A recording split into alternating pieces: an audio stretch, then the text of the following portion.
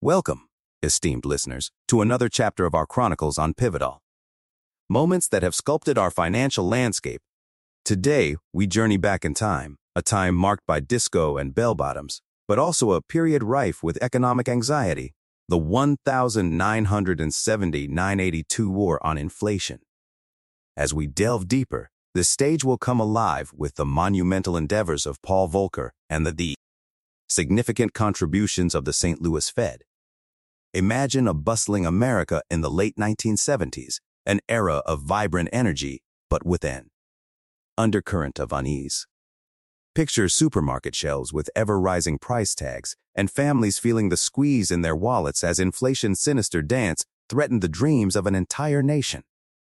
It wasn't merely about numbers on a chart but real-life implications for every American, from the worker in Detroit to the farmer in Nebraska.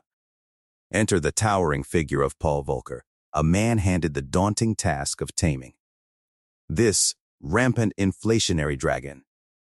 Guided by the compass of monetarism, an economic theory spotlighting the role of the money supply, the Federal Reserve under Volcker's stewardship began its crusade.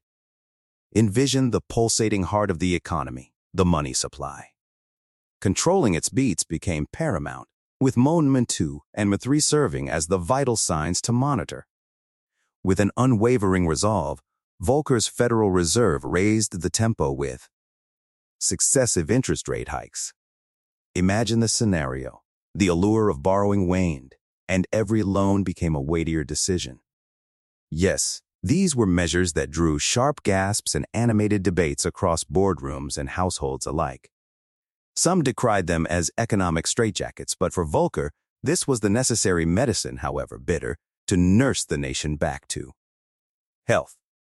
In this tableau, we cannot overlook the St. Louis Fed, a bastion of monetarist advocacy led by the sagacious Lawrence Roos.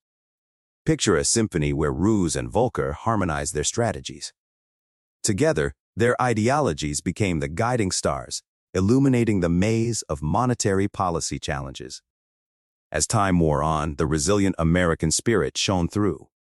The chaotic dance of inflation slowed, and the tumultuous waters of the economy approached stillness.